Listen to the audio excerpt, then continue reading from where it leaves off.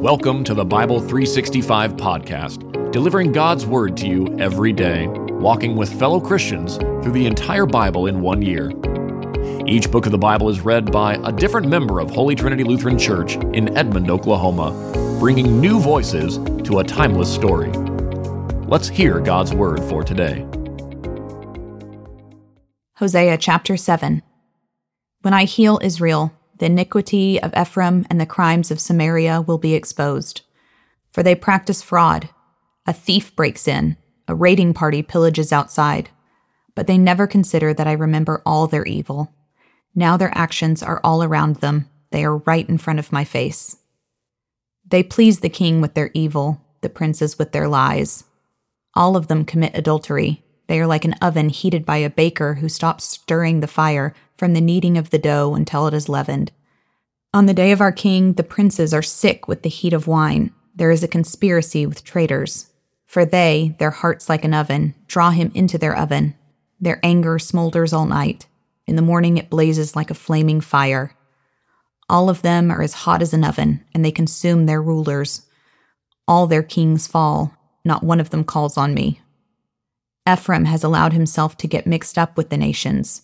Ephraim is unturned bread baked on a griddle. Foreigners consume his strength, but he does not notice.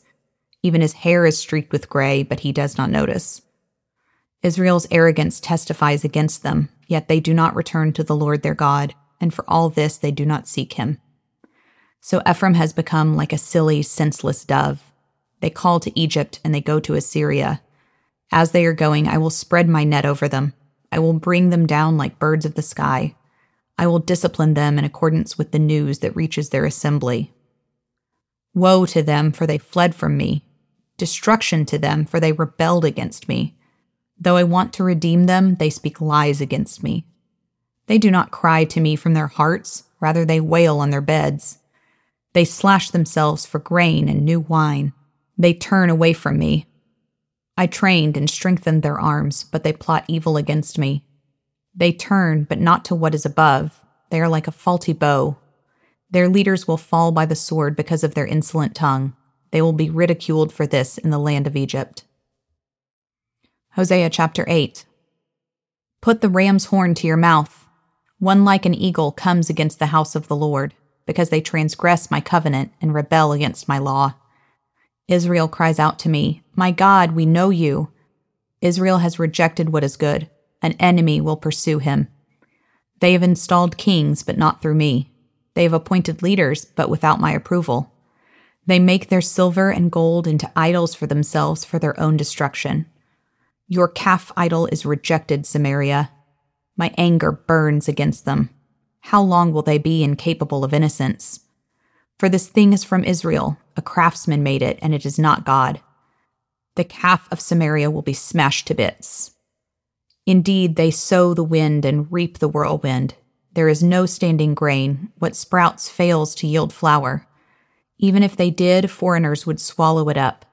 Israel is swallowed up. Now they are among the nations like discarded pottery. For they have gone up to Assyria like a wild donkey going off on its own. Ephraim has paid for love. Even though they hire lovers among the nations, I will now round them up, and they will begin to decrease in number under the burden of the king and leaders. When Ephraim multiplied his altars for sin, they became his altars for sinning. Though I were to write out for him 10,000 points of my instruction, they would be regarded as something strange. Though they offer sacrificial gifts and eat the flesh, the Lord does not accept them. Now he will remember their guilt and punish their sins. They will return to Egypt. Israel has forgotten his maker and built palaces. Judah has also multiplied fortified cities. I will send fire on their cities, and it will consume their citadels.